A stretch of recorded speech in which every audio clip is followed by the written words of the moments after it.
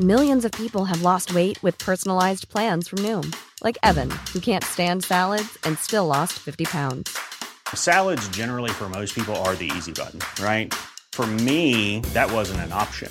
I never really was a salad guy. That's just not who I am. But Noom worked for me. Get your personalized plan today at Noom.com. Real Noom user compensated to provide their story. In 4 weeks, the typical Noom user can expect to lose 1 to 2 pounds per week. Individual results may vary. A lot can happen in the next 3 years. Like a chatbot may be your new best friend. But what won't change? Needing health insurance. United Healthcare Tri-Term Medical Plans are available for these changing times. Underwritten by Golden Rule Insurance Company, they offer budget-friendly, flexible coverage for people who are in between jobs or missed open enrollment. The plans last nearly 3 years in some states, with access to a nationwide network of doctors and hospitals. So for whatever tomorrow brings, United Healthcare Tri-Term Medical Plans may be for you. Learn more at uh1.com.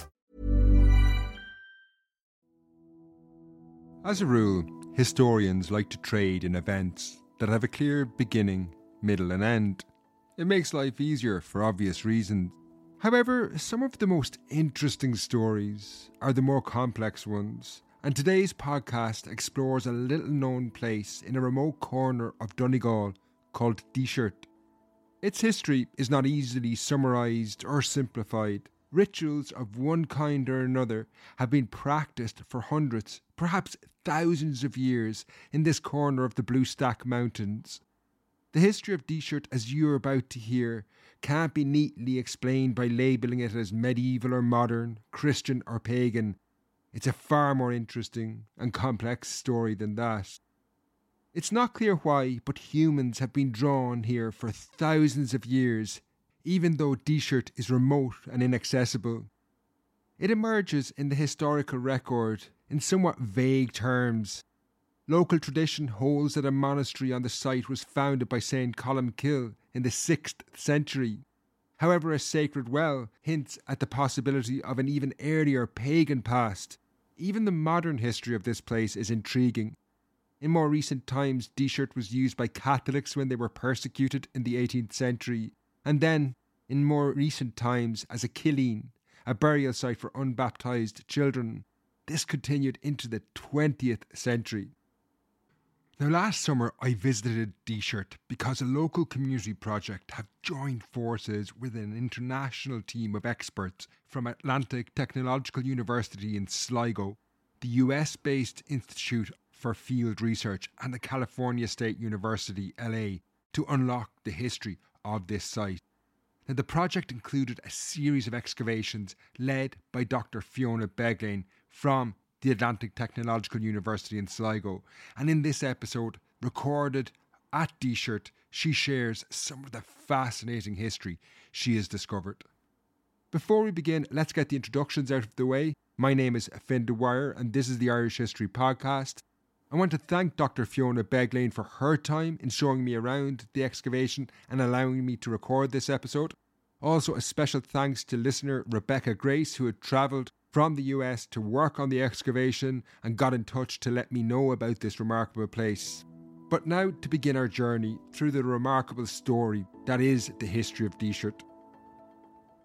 Dr. Fiona Beglane sets the scene now by describing the dramatic landscape that surrounds the site. Throughout the show, you're going to hear occasional noises in the background. That's just the archaeologists at work, so don't think there's anything wrong with your headphones. We're about 10 kilometres northwest as the crow flies from Donegal town, and we're in the foothills of the Blue Stack Mountains. So we're surrounded by mountains on two sides, and then the land drops away and eventually ends up at the sea near Donegal town and near Inver Bay. While the landscape may be stunning, the fact it has been sacred to the local community for centuries led to the excavation. I asked Fiona about this spiritual association with this landscape. She began to explain this by pointing out a mountain called Carnaween. This evocative name translates from Irish to mean the height of the birds, and from there Fiona gives you a great sense of how special this place is to the local community. To the north of the site you've got Carnaween, the height of the birds, And that's a sacred mountain. It's sacred to St Columcille. It's climbed on the Saturday nearest to his feast day, which is the 9th of June. And it also has various folklore attached to it. So there's a Dermot and Gronier's cave up there, where Dermot and Gronier were said to have spent the night, as they did in many places around the country. Just to interrupt Fiona here, Dermot and Gronier are figures from Irish mythology. The earliest written accounts of this story are relatively recent, dating from just the 16th and 17th centuries, but the story is much older, probably originating in the early Middle Ages, if not before. The same can be said for the next folk story associated with the mountain, that of Finn McCool. Also, Finn McCool was supposed to have stood on the top of the mountain and destroyed the church that's at Disert by throwing a large rock down from the top of the mountain, and it landed in through the roof of the church while Mass was being said.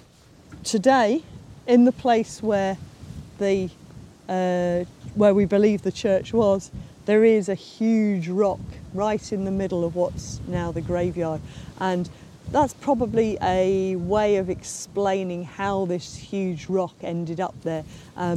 So this has probably been moved here after the church was demolished, because you wouldn't have a big rock in the middle of your church. It's a story of kind of maybe the end of the use of the church at the site. While Carnarvon, that mountain that overshadows the site, and the associated mythology don't date Disert necessarily, they underscore the sacred nature of this site over generations. Next, I wanted to get a sense of the history.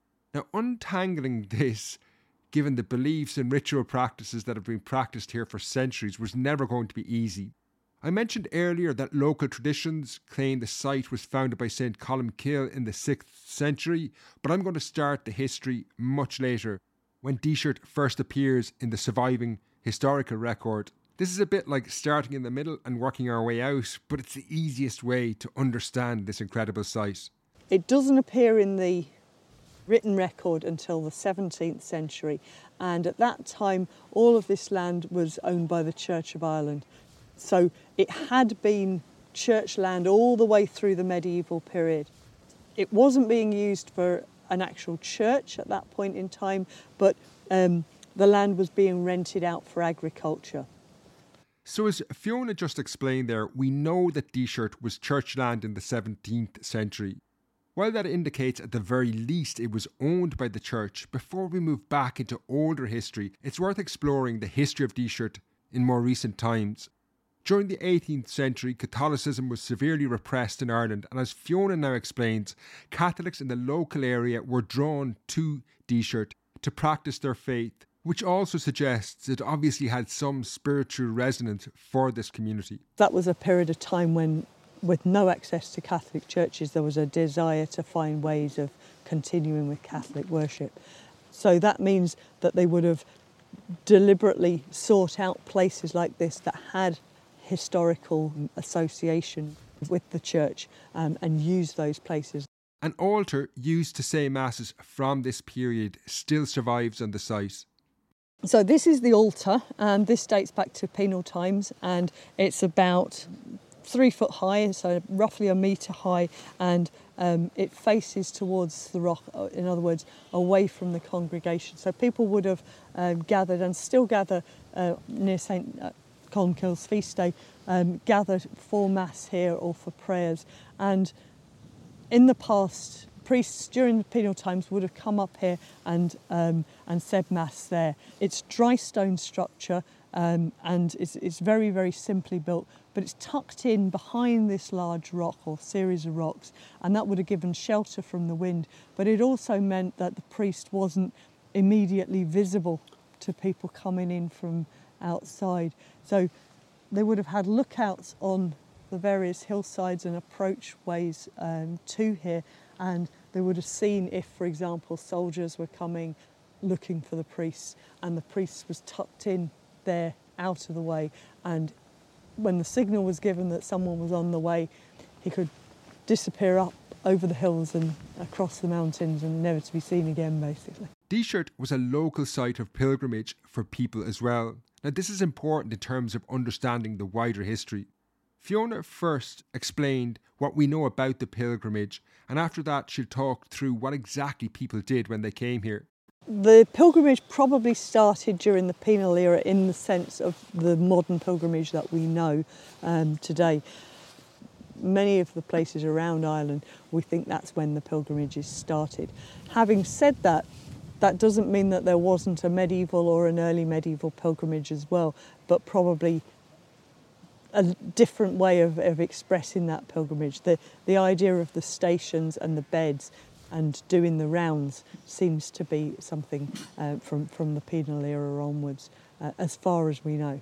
Fiona explained what happened when pilgrims came to Disert. She mentions the word cairn next. We'll come back to this, but in this context of Disert, a cairn is just a large pile of stones. People would come here and they would go from place to place, station to station, saying their prayers and placing rocks on top of various cairns around the site as part of their devotions. The site was known for having healing properties as well during this period. Fiona explains some of the rituals that would be carried out by people when they came to Disert in the hope of curing ailments. Heads up here, sometimes Fiona refers to the pilgrimage by the term turas. That's just the Irish word for a pilgrimage. It's a very special place. There's a holy well here, and the holy well has a cure for eyes. So if you have an eye infection, for example, then washing your face and your eye with that water is supposed to help it. And that makes logical sense because spring water will be clean by comparison with what people would have had access to from rivers and streams before running water. So washing out your eyes with that would definitely help before antibiotics and things.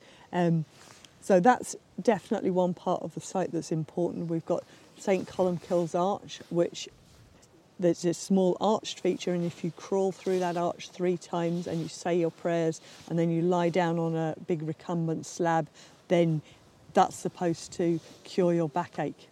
So there's a few different cures associated with the site. So that turas has, to a certain extent, passed out of use, but there's still a lot of people who come up here to say their prayers. They may not do the whole thing, but they come up, they say their prayers at the altar, for example, or they say prayers at the holy well, and it's very much a special place still to local people. There's still in and around St Columkille's feast day, there's usually prayers or a mass that are said here, and there'd be a good turnout from the local community. While the site was used by the community continuously, the attitude of the Catholic Church and its priests changed in the 19th century. After repression of Catholics ended with Catholic emancipation in 1829, the Catholic Church began a massive church-building programme. This would see priests stop saying masses at Disert. So when the Catholic Church was built at Drimmerone, which is about 2 or 3 miles away from here now, then the priests wouldn't come up here and say Mass anymore, but they would have said Mass up here until that point in time. So once there's a Mass house there and at Frosses, about 3 miles the other direction, then that's the end of the church kind of wanting to do outdoor Masses. They wanted to get people into the churches and have a more organised, formal style of religion. Now in the much more recent times, priests are happy to come up here for St Columkille's feast day, but it's not a regular event. It wouldn't be somewhere that they would want to be doing Mass every Sunday. However, the community continued to use the site in various ways, including as a killeen. Now, killeens are poignant places in the Irish landscape.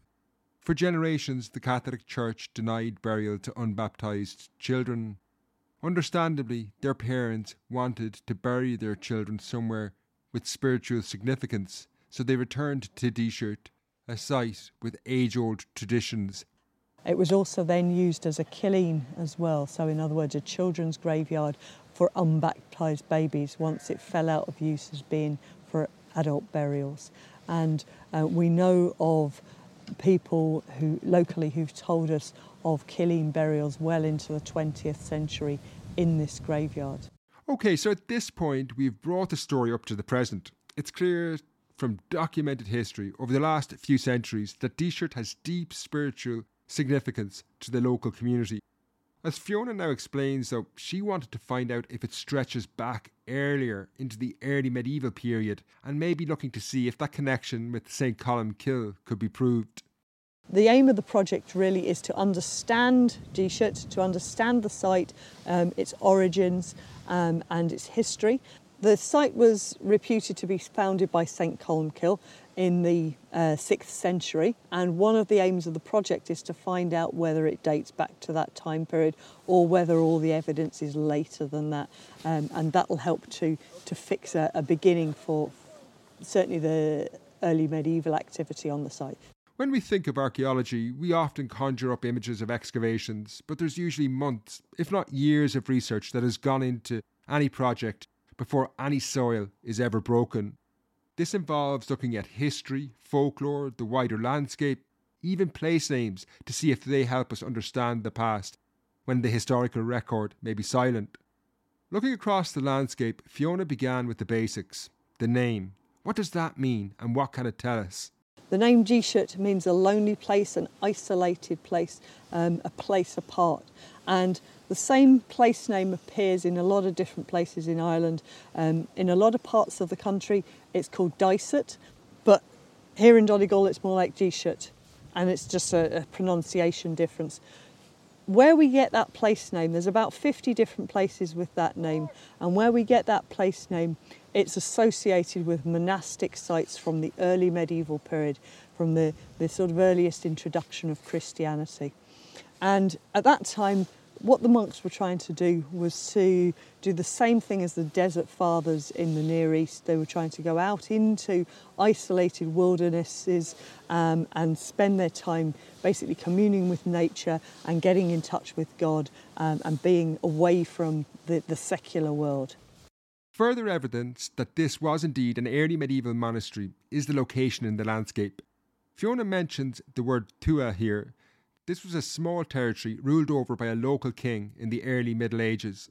The site is on the border between two different Tua, and that will be a very common place to find a monastic site from the early medieval period, because the local kings would have given land to the church that was on the edge of their territory. That did two things. Firstly, it meant that the church was getting a gift, but they weren't too close to the centre of power, which meant that the king's authority wasn't being usurped, if you like, by the church. But it also meant that if the neighbouring king was going to invade, for example, they'd have to come through church land to get there, and they might be less likely to want to do that. So it almost provides a buffer zone between neighbouring Tua, of a kind of independent, neutral territory, if you like. Folklore is often used by archaeologists as a pointer. While it can have fantastical, magical and supernatural elements, it often contains what we might call signposts to actual historical events.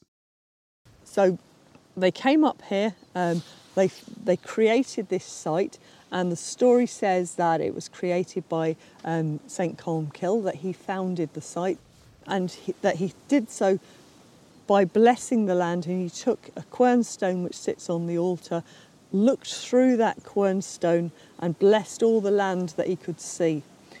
Now, if you actually look around you when you're up here, what you can see is you're in a patch of really good land surrounded by poor land.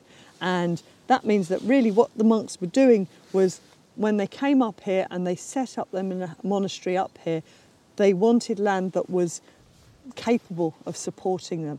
And we know that there was agriculture going on in this townland right up to the mid-20th century, which isn't true for the townlands around it, which are very sort of boggy and poor quality.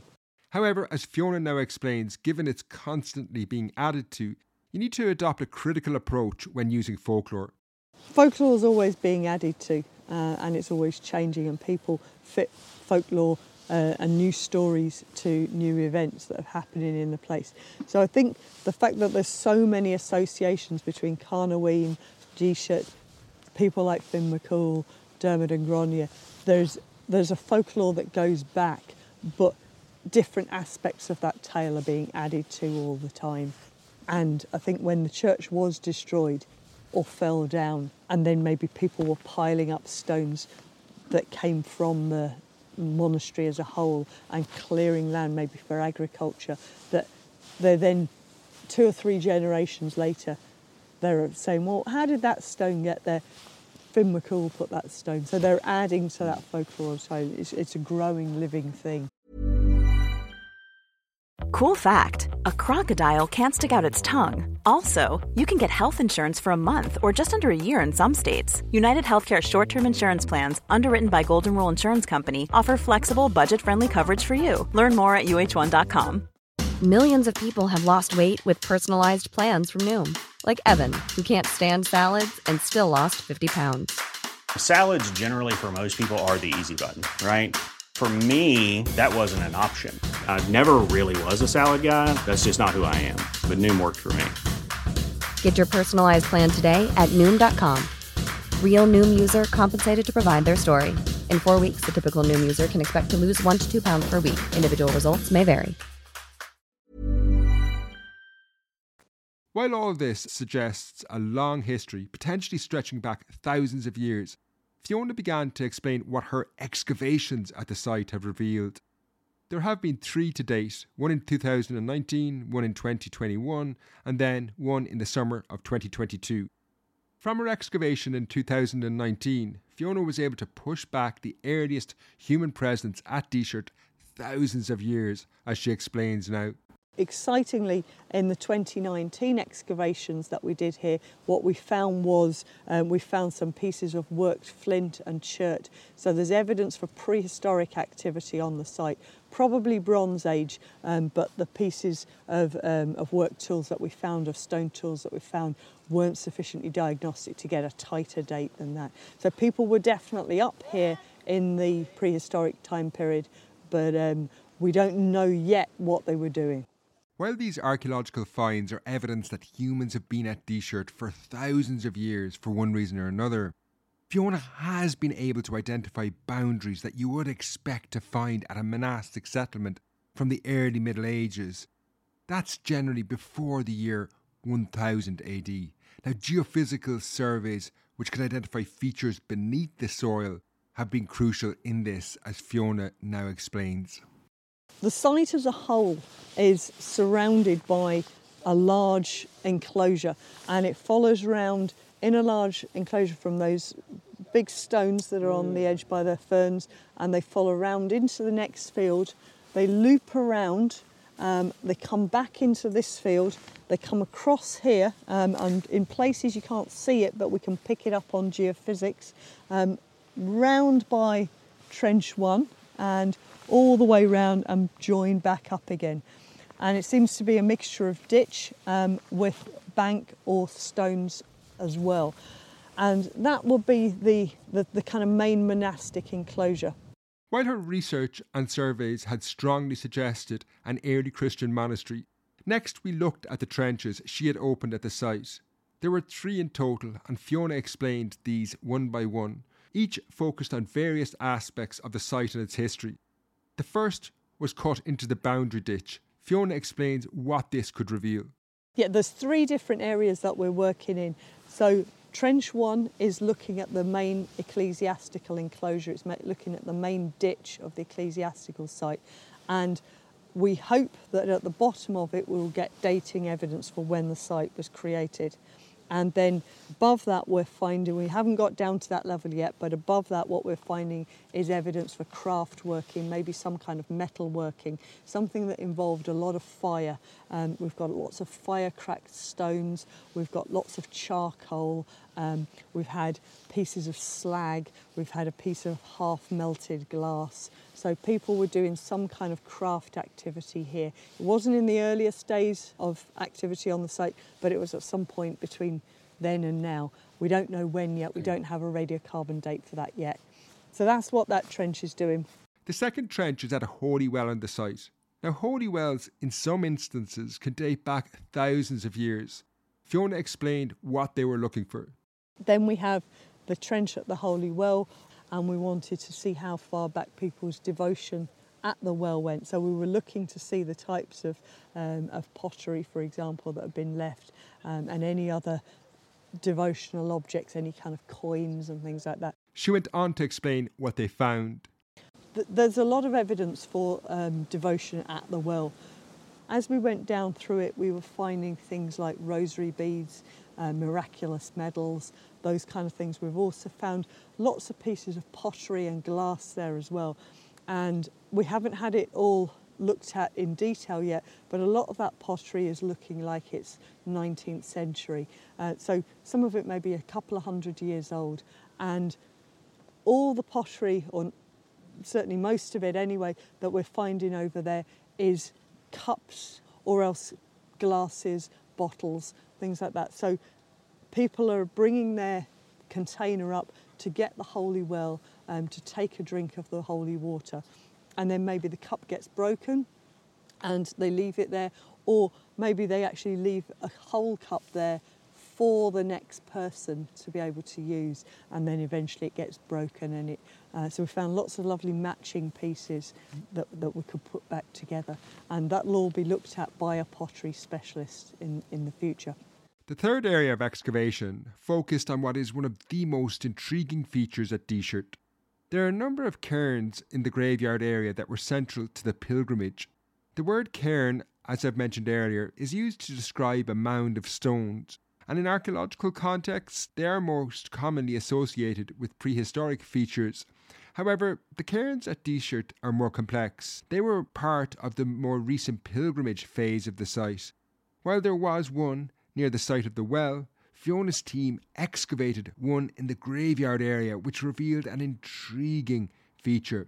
Fiona first, however, explains what these cairns were and what they were used for. The cairns themselves are about maybe 3 metres in diameter, and they're maybe about a metre or so high.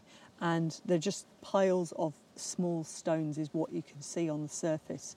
Each of those cairns would have been one of the stations on the tourist. You would have gone round and you would have placed a stone on top of the mound, and then you move on to the next cairn and you do the same thing, saying your prayers, walking around it and putting a stone on and moving around the site in a clockwise manner, always in a clockwise manner.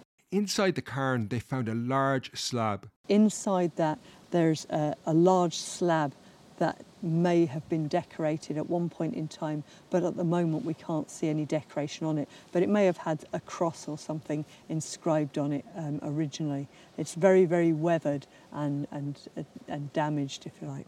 The fact that it was weathered indicates it was not always inside the cairn, and that before it was covered by the stones, it was exposed to the elements. Fiona now explains the slab probably dates to a much, much earlier period. The cross slabs at Glencolmkill she compares it to are over 1,000 years old. Looks very much like some of the cross slabs with the labber at Glencolmkill, which is obviously also associated with St Columkill. As we concluded our tour, Fiona took me to the back of the site, which has an unusual stone arch which was used on the pilgrimage. Like a little oval enclosure with a kind of a slab-built entranceway is perhaps the best way to describe it. And then on top of the entranceway, there's a lintel stone, and there's a pile of small stones on top of that. And that pile of stones is also part of the tourist. You go through the arch 3 times, and you can see there's a little path worn to one side of the arch. Through there 3 times. Say all your prayers, you put a stone on the top, and then you come and you lie down on this big flat rock here, and it's part of the actual pilgrimage itself, but also doing that is supposed to cure your backache if you lie on that slab. But my theory is if you can get through that gap 3 times, there's nothing wrong with your back. This does have the look of the remains of a megalithic tomb, which would be thousands of years old. But as Fiona now explains, Disert is a complex site and nothing can be taken for granted. It's not clear what exactly the archway and enclosure was, but it's probably relatively recent. Now, when I say relatively recent, everything at Disert is probably hundreds of years old, but it's still in more recent centuries. There was a local historian back in the 1960s who thought that it was the remains of a court tomb, of a megalithic tomb. But there's no real evidence that that's the case. Looking at it from a modern archaeological perspective, and I've shown it to a number of prehistorians, and we don't think that it's a prehistoric tomb, but it does have that kind of look about it. As Fiona brought me around the site at Disert, one of the things that stood out to me was how the excavation and the Disert project in general was very much in fitting with the history of the site. It is in many ways continuing that tradition of the community coming back to this place again and again. Fiona explains how the project and the excavation is very much rooted in the community. The project itself was created as a partnership between us at IT Sligo / Atlantic Technological University as it is now, and the local community. And I'm a local resident myself. I don't want to see this place destroyed in any way. So we created the Disert Heritage Group to look after and to investigate the site, and to protect it into the future, and to make sure that it's here for the future. So everything that we've done has been done with the local community. We've had community volunteers involved in all the phases of it. The original conservation management plan, we had community volunteers helping with recording the upstanding monuments, helping with geophysics, which is where we're effectively sort of x-raying the ground to see what's underneath the ground. So at every stage, community members have been involved in that. And then the excavation started in 2019, and again we had community volunteers as part of that. The archaeological team working on the site was a very diverse group that included people drawn from all across the world. But as Fiona mentioned, local community members were involved as well. I got chatting to James Gallagher, who has worked on the dig for 2 seasons now. I'm James Gallagher. I'm from Dunlow. Anything I knew about archaeology I saw on television, Time Team and stuff like that, and never ever thought that I'd get a chance to do actual archaeology, and I'm just delighted, and it's a dream come true for me. James explained his experiences of the dig. The pace is slower here because on Time Team they had 3 days, and everything was cut, and scenes after scenes, but here it's slower, more methodical. It's more, you're recording absolutely everything. You're going down in spits of 10 centimetres at a time. You're going back in time with each spit, which is the lovely thing. Yeah. And every now and then you find something, be it a donkey shoe, which I found last year, a coin, which I found, lots of glass and lots of pottery, and all sorts of things. It was great to come across something. During my few hours at Disert, it was fascinating to see how Fiona and her team were able to draw out the history of such a complex place, and how people from our distant ancestors right down to us in the present day are drawn to these special places in the landscape. I have to say though, I found the process of how Fiona has approached the site as interesting as the history itself. To finish, I'd like to thank Fiona for her time. It was a really fascinating experience. You can find links to the reports from the Disert project at the links in the show notes below, and they include, as I say, reports from the excavations. They're fascinating to read. That's where I'm going to leave it for this week, folks. Don't forget to subscribe to the show to get next week's episode. You can find links of where you can subscribe in the show notes as well. Until next time, Slán.